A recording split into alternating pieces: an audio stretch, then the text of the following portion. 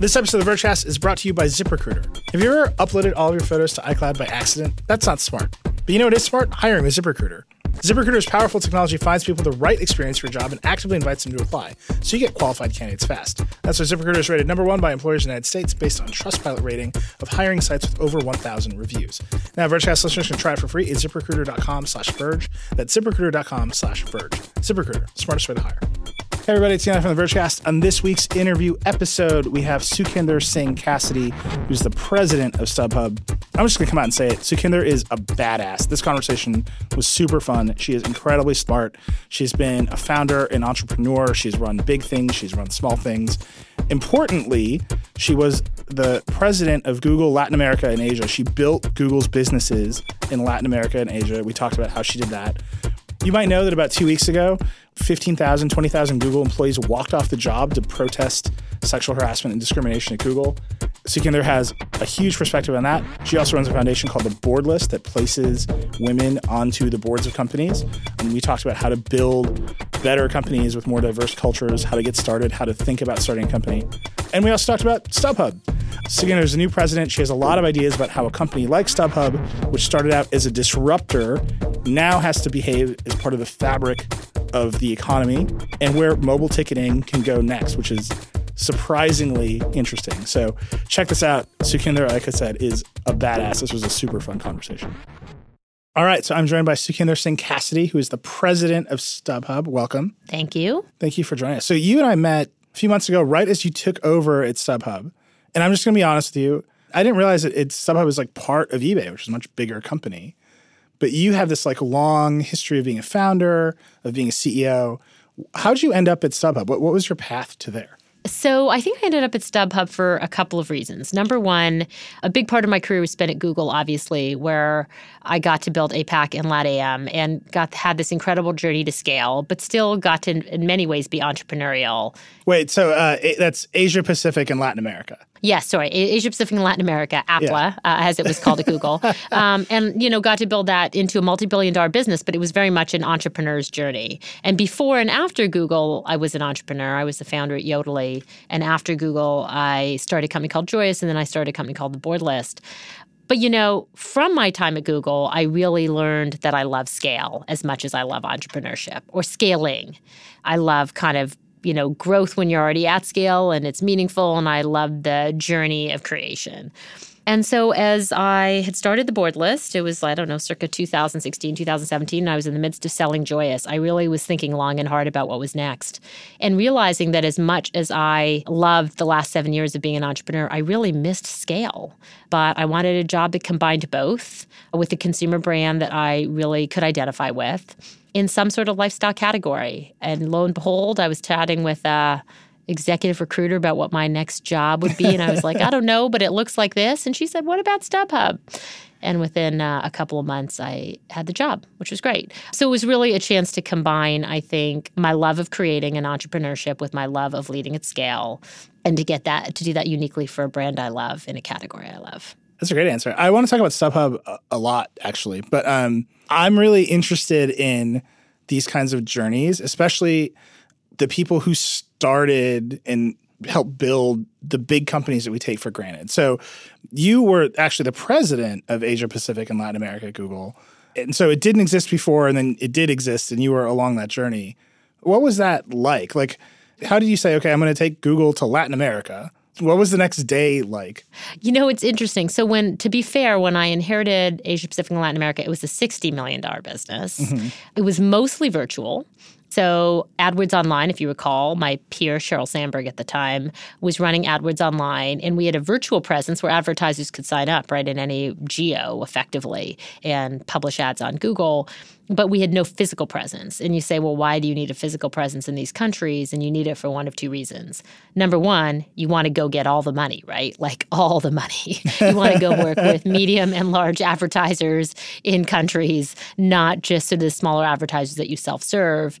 You want to get all the money and all the currencies against all the demand on Google search platform. And then number two, you expand into countries like, CJK, China, Japan, Korea, where inherently the consumer value proposition is different, and you may need a localized product and engineering team to go think about how to build demand.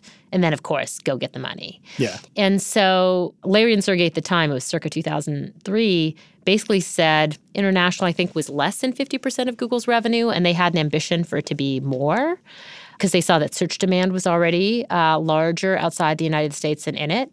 And so they basically said, go forth and multiply faster, get us all the money faster, get us there faster.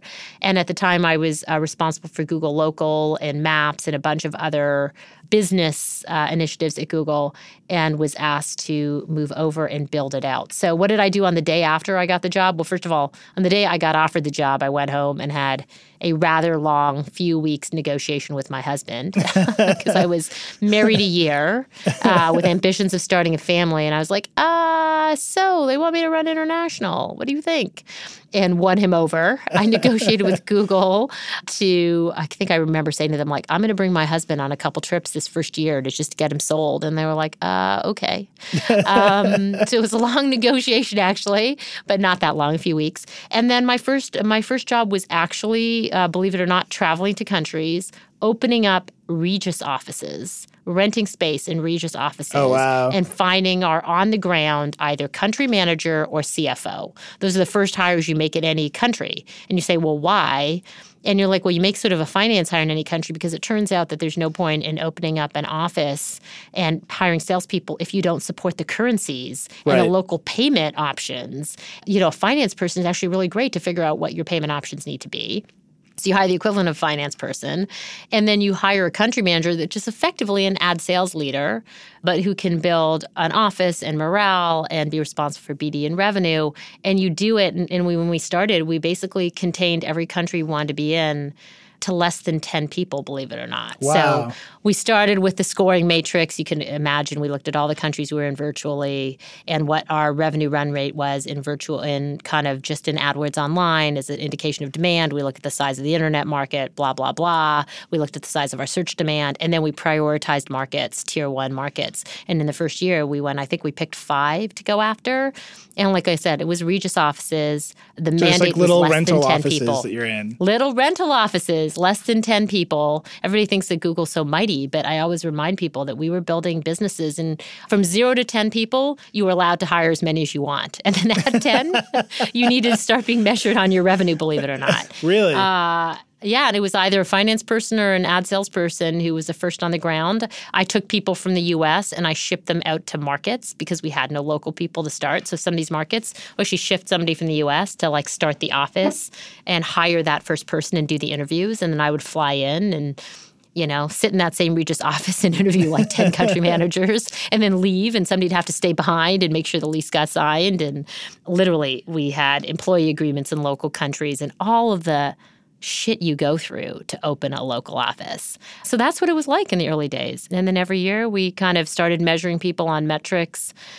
Post 10 people, it was largely sales and BD people to start. And then they ended up being full-fledged offices that had, sales, BD, finance, marketing, in some cases product. We opened a number of engineering centers in our local offices, in our local countries. In the time I was there, I think we ended up with 9 engineering centers in the APAC and LATAM region. But that was sort of a combination of local needs and also just where there was great engineering talent, even to serve a global market. We ended up sponsoring and lobbying for engineering to be in our markets as well.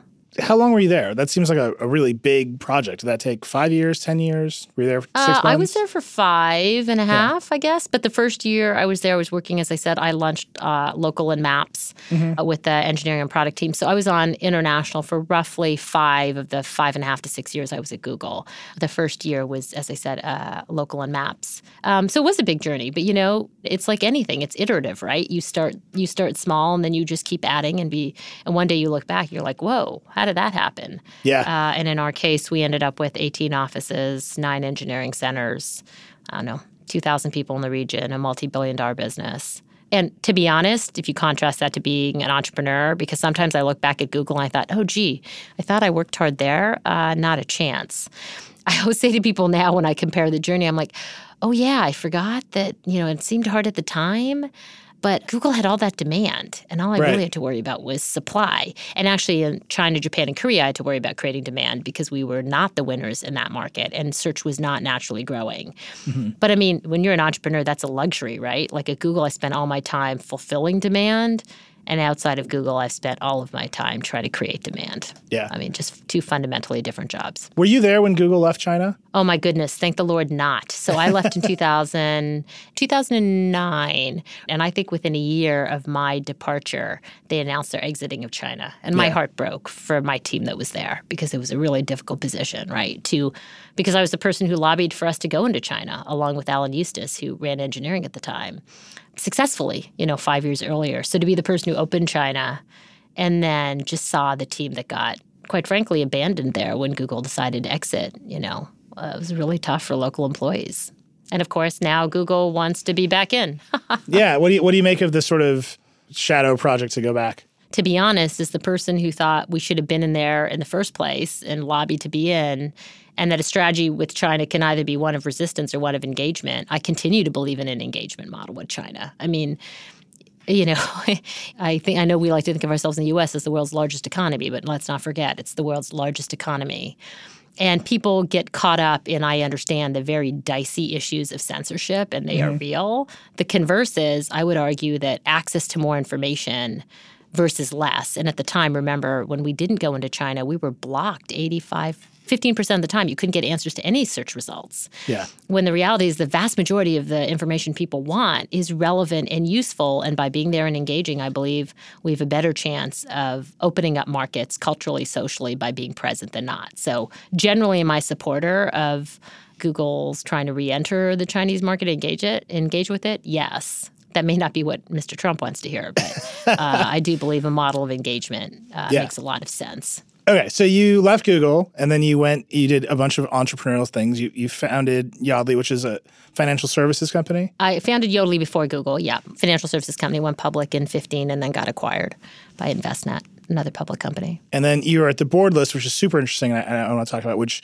recruits women to be on the boards of companies. Yes, it's a talent platform where we crowdsource from CEOs and senior executives with board experience, great diverse candidates, in this case women, to serve on boards. And then it's a supply and demand platform, but all focused on boards. I like this current of supply and demand. It seems very relevant to StubHub, which is what we come to next, which is a marketplace for people who have tickets who want to sell them to other people who have tickets.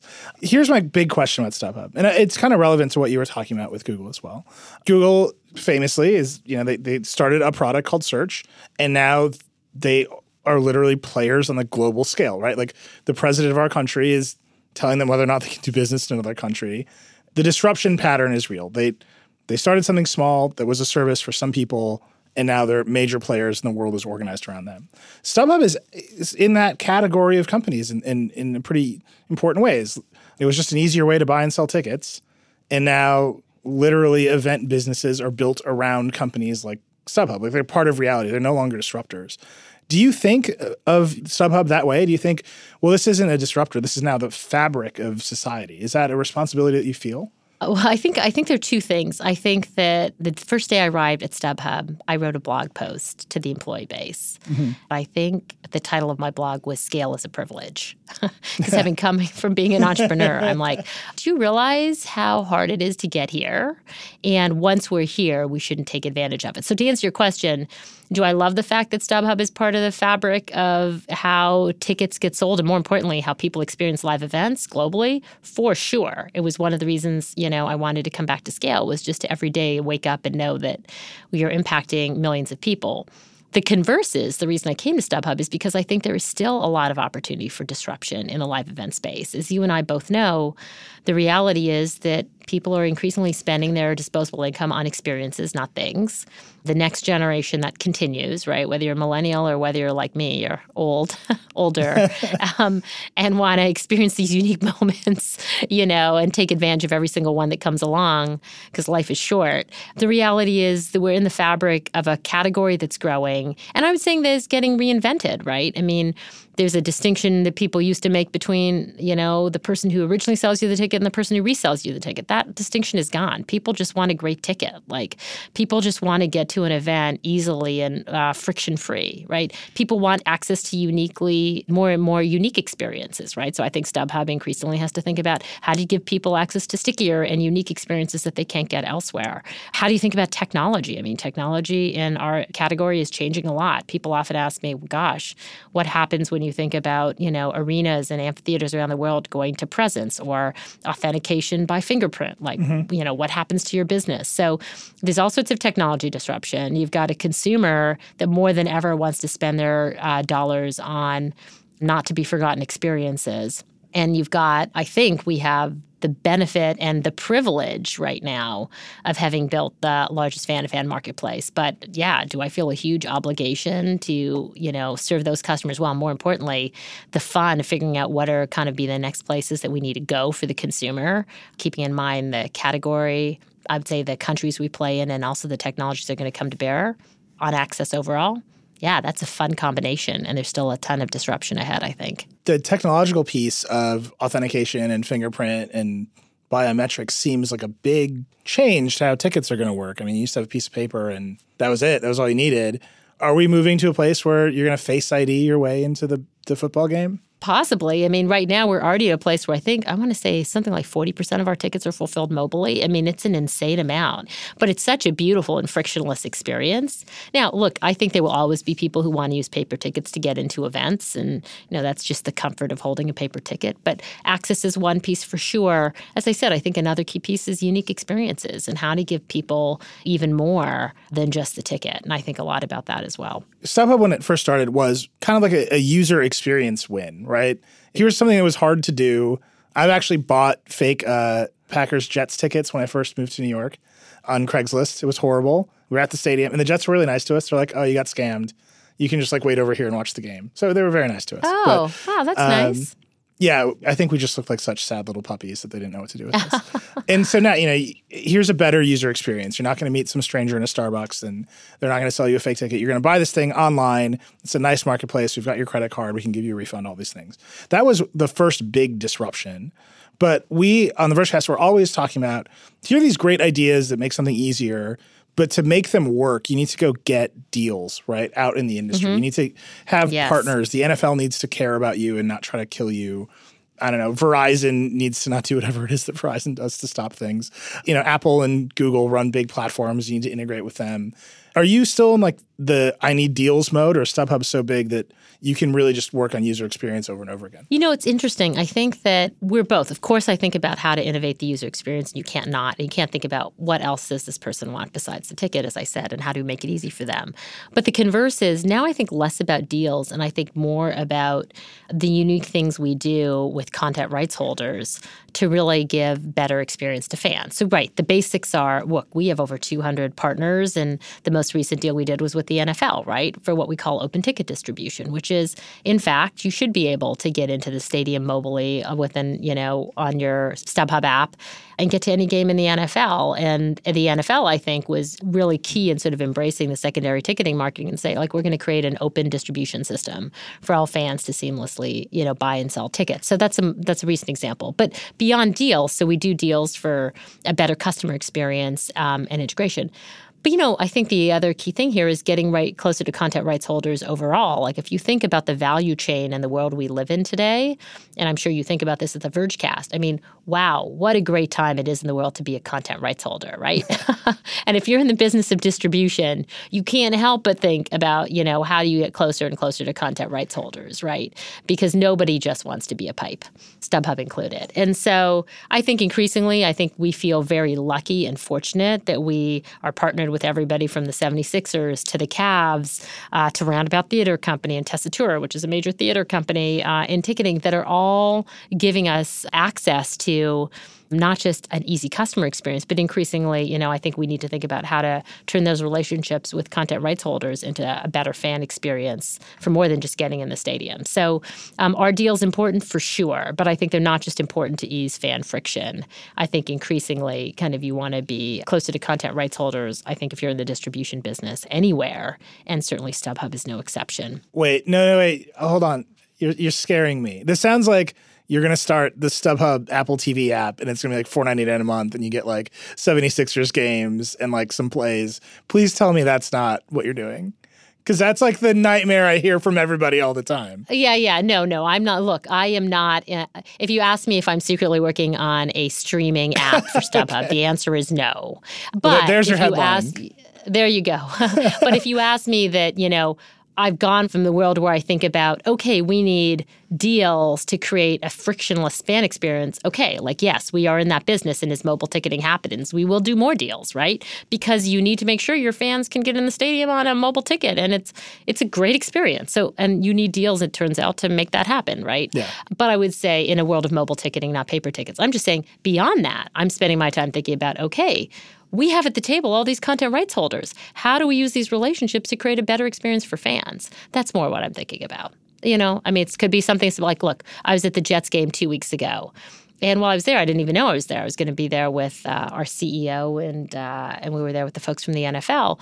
And turns out that when we were there, we had 60 fans who were on the field getting a premium experience, like pulling out the national flag. I'm like, yes, more of that, please. It should be that being part of the StubHub community over the next 5 years means more than just getting a great ticket. So I'm spending a lot more time thinking about that and thinking about how do we look at these great deals and partnerships we have and turn them into something unique for fans.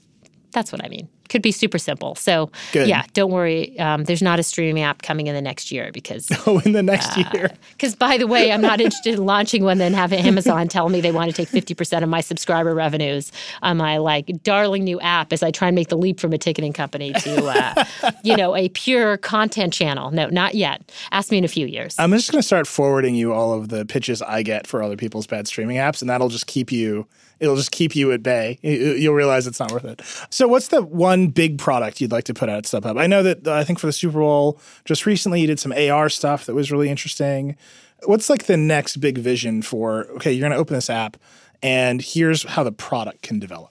Well, let's put it this way. In a category this competitive, I'm certainly not telling you what I'm thinking about as my next big consumer product feature. Well, I gave it a shot. So can I just say, sorry, no, not happening. Yeah. I do think about it a lot, as you can appreciate. I mean, I'll say more generically, I certainly won't give you kind of the roadmap of the things we're thinking about and working on. I'd say generically, I think there are features within ticketing that can be kind of entirely reimagined. And, I'm not going to say anymore. Sure. Sorry. No, that's fine. I was more going at, you talked about authentication. You talked about, fingerprinting into a thing. Is there a world in which we're not using the phone at all? You just show up at the place and you give them your fingerprint and walk in? Eventually, but the reality is, although I'm talking about mobile ticketing, like I said, as with any old technologies, it will take a long time for them all to die, right? I would love everybody to be mobile, but the reality is, paper tickets are going to last for a long time and trickle out because it turns out that's how season ticket holders might want to hold on to or have their tickets. They might want the physical book of tickets that you get today. So I think mobile is probably the biggest trend I would continue to call out. And is there a day that you don't even need an app and, you can just use your fingerprints? Yeah, maybe. But I think we're a long time for that day. I think what you can expect is, within 3 to 5 years, are we going to see 90% of tickets be mobile? Sure. But from there to no app at all, I don't know. And keep in mind, the app can get you, and think about what we were talking about earlier, what else can your app get you besides the ticket? I think that's the more interesting question. Very cool. So if I've got you on my app and you're buying a ticket, how else can I service you? Well, I would ask, but you're not going to tell me. So yeah, I know. I'll just keep guessing. That's okay. But at the end of the day, it's an e-commerce marketplace. And every day we wake up thinking about, great consumer experiences. And more importantly, even today, let's not dismiss the core work of any great e-commerce marketplace. I've got to get you there easily. I've got to make discovery an awesome experience. And then it turns out, as we said, there's some fun technologies coming along that both will challenge us to think about how we deliver that core experience differently, but then what we add to it. And that's a fun place to think about. But every day we still wake up thinking about how to get fans the easiest experience to get to their live events. Hey, everybody. We have a quick advertiser segment from ZipRecruiter and the Road to Hired. Learn more about how one groundbreaking business is attracting the best talent. This is The Road to Hired, brought to you by ZipRecruiter. And this is the sound of success. Greg Donner and Ron Lom run the Rockridge Group, a staffing and recruiting company in Silicon Valley. And every time they sign a new client, they bang a gong with a soup ladle. Not surprising for two old friends who are huge fans of 80s hair metal. As you can see, I still live in the 80s. The feathered hair and everything looks good. Greg and Ron use ZipRecruiter and its matching technology to find highly specialized professionals to work in the tech sector. And finding that perfect fit is no easy task. It's one of those needles in the haystack that have been kicked around by every internal recruiter and maybe external agency. And they're doing this at volume. Using ZipRecruiter is really our main source of how we're able to find those candidates and individuals that fit those needs. It's the first place we go to post a role. We'll use the resume database where we're finding something rather tricky and we want to try to be a bit more proactive. For these guys, it's not just about winning business and ringing that gong. They go to sleep at night knowing they've just put people to work. You know, I can put my head down every night and fall asleep. Yeah, you got someone a job. You got someone a job. And someone who needed a job. And then when they say to you, thank you so much, this is a life changer, that's a big deal. When it comes to hiring for even the most challenging positions, ZipRecruiter's powerful technology makes it easy. ZipRecruiter, the smartest way to hire. Thanks to our sponsor, ZipRecruiter. Now, Vergecast listeners can try it for free at ZipRecruiter.com/Verge. That's ZipRecruiter.com/Verge. Back to the show. I want to talk about something else that is important to you, which is your work on the board list and getting women into more senior management positions. And it just so happens that the day we're recording this, yesterday, like 14,000, 17,000 Google employees walked out of offices around the world to protest how Google is handling discrimination and harassment. Obviously, you were at Google. How do you read this moment? Is the change here? Is this it? Or is this just one more step along the way? I think when it comes to these issues, I think that this is one more step along the way, but it's an important one. So is this the moment? You know, I doubt it. I think it's like everything else where you just keep building and building and building, and at some point you tip something over. And I would say yesterday was a bigger than expected building block, right? Because I don't know that anybody expected 14,000 people to walk out. I mean, from what I understand, at first the expectation was a few hundred. And so I think the signal from what is it, the third most recognized brand in the world, from its employees en masse. I mean, if you think about what Google probably has 120,000 employees, think about the fact that that means that 10 to 15% walked off the job, and that was not just women. You know, I think the signal that that sends is a pretty mighty one. I think the size of the signal is probably what's most notable, and employees really using their voice to make very clear kind of a defined set of asks. And so that set of asks is really interesting to me as well, especially because as a founder, somebody who's built small companies, big companies, is at a big company now, who has an organization that places people on boards, one of the asks is employee representation on the board, which is wholly remarkable in the tech industry. Less remarkable in like old industries, but still remarkable overall. How do you look at that ask? Is that reasonable? Is this a sea change in how these companies are built and structured and run? Well, a couple things. There were two asks that were specific to the board. One was an employee representative on the board. The other, I think, was the chief diversity officer, giving their findings directly to the board. I think both of those are interesting. I think, to your point, the first one is more notable because I haven't seen it anywhere else. I think if I were to step back, first of all, I would just say Googlers in good style are creative thinkers and empowered thinkers, it turns out. Yeah. I think the idea of asking for an employee representative on the board, I don't know if they get it. But what is stake in the ground about the voice of employees inside the boardroom, which I think we would all agree is just not present today. It's a different form of diversity, right? Like at the board list, we talk a lot about diversity from a gender perspective.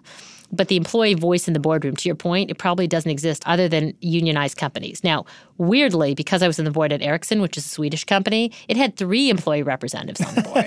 So I'm actually used to it. But that's for a European company, right, that has parts of the workforce that are unionized. So not strange to me, but for an American company, I mean, unheard of. And I would say a really innovative idea. Now, will Google do it? Who knows? But certainly farther than anybody else has proposed, and another take on diversity, so I'm all for it. I mean, I think it's the idea of having an employee representative is a pretty It turns out for U.S. companies, not just tech companies, is a pretty innovative one in this day and age, despite the fact that it's been done before in other industries.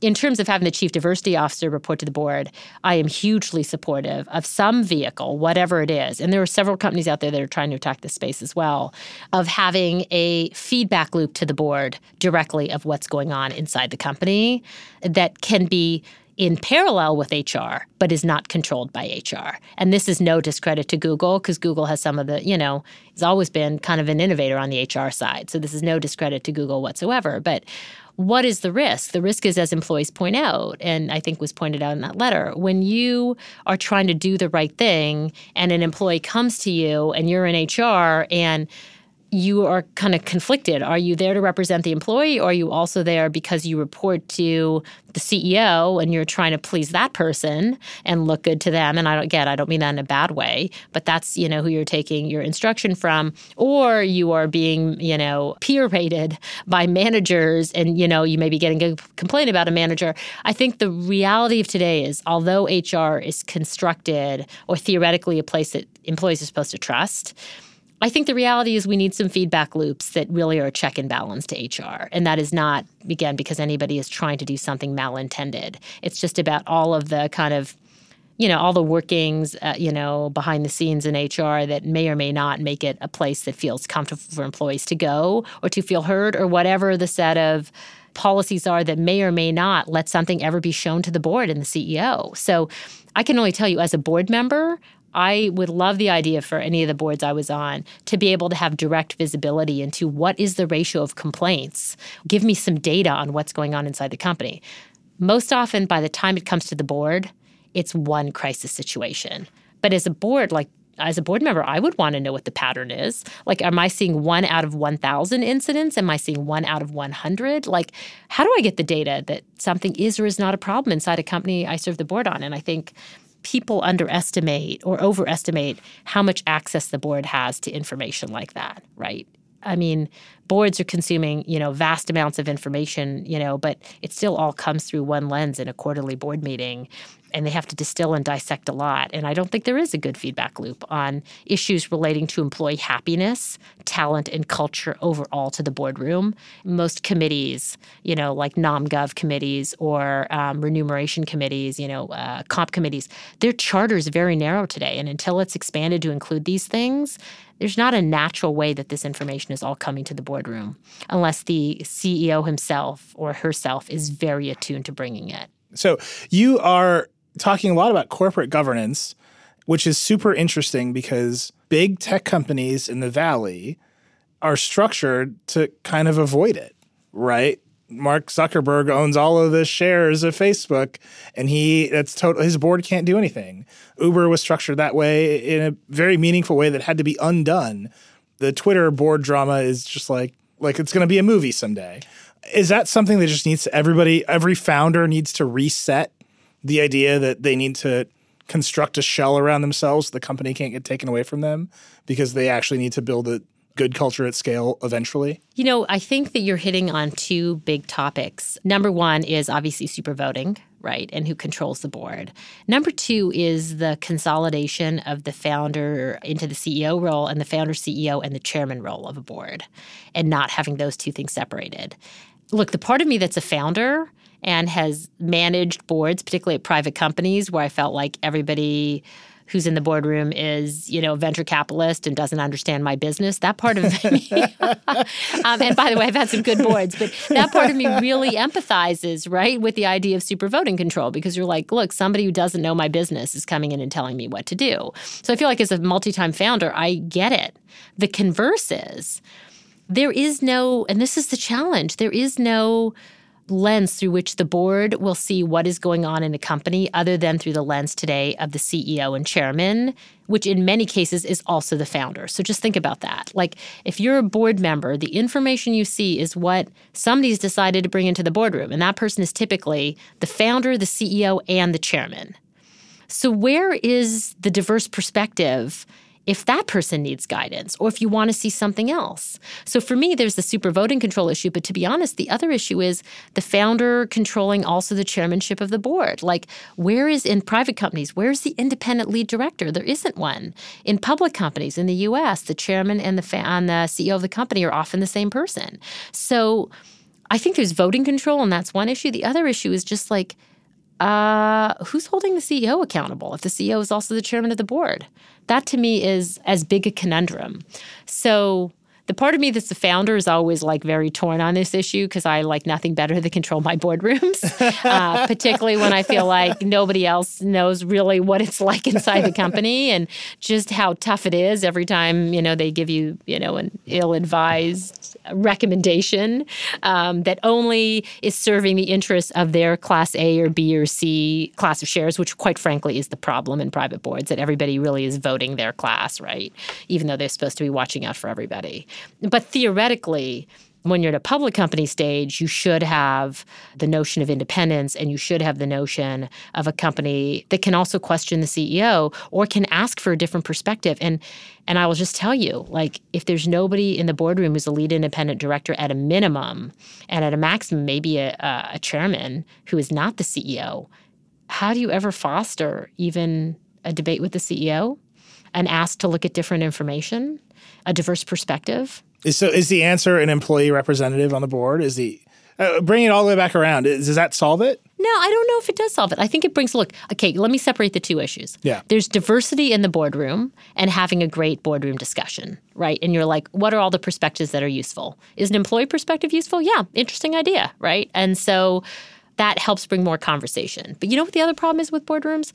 They need to be well managed, it turns out. Like, it turns out that corporate governance, particularly in tough situations, takes courage. It takes somebody willing to ask a tough question. It takes somebody willing to dive deeper. So let me ask you a question. Have you ever seen a really good football team or a basketball team or sports team that just naturally comes together 4 times a year and makes great decisions without a great coach? The answer is no. Yeah, right? I guess it's no. Yeah, okay. No. Wait. Unless you're LeBron at the Lakers and you are to factor the player and the coach, at the same time. Which, by the way, looks a lot like the founder, CEO. Like, I am the oracle. I know everything that's great for the company, and I am not here to dismiss the value of an oracle. By the way, look, I mean, lots of great companies are built off genius. Lots of great sport teams are built off a key athlete. But what I will say is, if you want to manage to make good decisions over time and sometimes courageous decisions and see all the information, it's not just about having diversity in the boardroom. It's about having a well-run boardroom and independent voices able to ask the right questions. And I would say leadership in the boardroom matters as much as a diverse set of perspectives. So bringing this all back to this moment in the tech industry, where we have a bunch of companies that were constructed and designed to give outside status and influence to their CEOs and chairmen and founders. And then you have tens of thousands of people walking out to say that we're doing this wrong. How do you bring those together? If 20,000 Facebook employees walk out tomorrow because they're mad about Cambridge Analytica, like, what actually happens? Mark Zuckerberg is just like, well, get out of here. I'll hire 20,000 more of you. Like, what's the thing that bridges the gap? My gut is that if you're in a small company and it's 1 or 2 people, you can say, I can always hire another person. And this is the thing about small companies, right? Like, you can keep churning employees and the founder, quite frankly, with lack of visibility to the rest of the company from the board, may be able to continue in that scenario. When you think about critical mass uprisings, which is what we just saw at Google, my gut is that when it's 15,000 people, they don't just forget tomorrow that they marched today. And if you're 20,000 employees at Facebook, there's some number, a threshold number at which, you can't just replace all that talent and the voices aren't going to go away. And this is the strength in numbers. This is why, let me just step all the way back. So you can say top down, this is the status quo, right? Because people are invoking kind of these super privileges to founders and, founder CEOs or what have you. But we can agree that bottoms up, what just happened in the tech industry over the past year, these small cases like 1s and 2s, whether it's, what happened with somebody experiencing, harassment from a given VC or something else. It turns out that as 1 and 2 people start talking to each other and discover that they're not alone, they get to critical mass by having like lots of small voices that, rise together and use things like social media and the news to get critical mass. Or if you're someplace like Google, you can create critical mass within your own company by just self-organizing 15,000 people. So either it's lots of little voices who find each other, and social media and the internet and movements like Time's Up, and the more people that speak up, the more people will speak up. Or you're, fortunate enough to be able to self-organize inside of a company of Google's size and scale that you can get 15,000 people to show up, and it's hard to ignore 15,000 people. So to answer your question, I think it tends to be the same as it always has been when it comes to disruption. Yeah. One more question. We have a lot of people who listen to the show who want to start companies, who want to be founders, who want to be entrepreneurs. And some feedback I get is, I hear all this stuff, but my network is small. I just want to start a company with my friend. I can't think about this right away. What's your advice to them on how to expand that network right away so you have a diverse set of contacts, and then how to immediately start thinking about building a company so it reflects some of these more important values that seem to be off kilter right now? So a couple things. I think number one, think about diversity in the founding team. You want to build it early. So, and to your point, often we start companies with people we know, right? But we also often, when we are looking for a co-founder who's, technical, or in the case of a technical person, a business person, we go to our friends and if they're not free, we ask who they know. Right? Mm-hmm. Most people think they don't have diverse networks. They may not have diverse first-order networks. I would say my first piece of advice is go to your second-order network. It turns out that, you may not know a great girl, but you may have a best friend who has a spouse or a partner or girlfriend that you think is great, and you may be able to ask them too. And maybe you get a different answer when you ask people in your life if they know a great woman. Ask for it. As opposed to just saying, hey, do you know a great guy? It's very, to me, one of the simple answers is people think that their networks aren't diverse. They may not be diverse at the first order. Yeah. Do the work to ask for your second order network, right? And be explicit about looking for diverse candidates, because if you don't ask, you'll never know. Start early. We talked about, when you think about it, it always surprises me that there are best practices. You probably chuckle at this too. There are best practices when it comes to how to raise a seed financing round and what the term sheet should look like. Mm-hmm. How can it be that you cannot crowdsource the best practices for, what your company should look like on day one to help make it more diverse? It may be as simple as having a paternity and maternity policy from day one. How about that? How about you don't just stick with the 6 weeks of disability that California gives you? I think companies like AllRaise and others are trying to crowdsource and make more common what these best practices are. But you ought to be able to go out and figure out what are some of the smart things. And again, if you don't know, go find a female founder somewhere or a diverse founder, or go kind of ask 5 different companies what they do in their early practices that you admire and how they did it. But we've got to get to some sort of basic best practices for building, the building blocks of what helps people succeed at work from day one. Yeah, that's great advice. I think what's really interesting is most people think their companies are their products. And I think it's kind of important for us to come back to the idea that companies are ecosystems of people.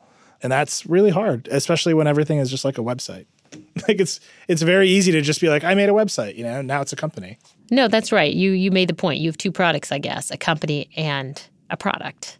And we think of our company and the product as the same thing. And again, look, as a founder, I'm as guilty of that as anyone. Yodlee was started with me and 5 technical founders who were all engineers.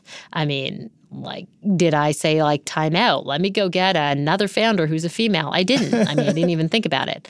Luckily, none of us were white, but we were pretty darn homogeneous ourselves. So, we all looked a certain different color, and it was all the same color. And we fit our own stereotype, sadly. So I can't say I've done it perfectly, but I do think today it's a lot more important to be thinking about these things proactively if we want to move the needle from here forward. Very cool. Well, I really appreciate all the time and you sticking around a little bit extra to talk to me about this very unique moment, I think, in tech and culture together. Thank you so much for joining us. No problem. All right, that was Sukhinder Singh Cassidy, the president of StubHub. Like I said, just the most fun talking to her. We'll have her back very soon. I want to know what you think of these interview episodes, who you want me to talk to, what you want me to go investigate. Tweet at me. I'm @Reckless. I love your feedback. And we will see you later this week for the regular Bridgecast.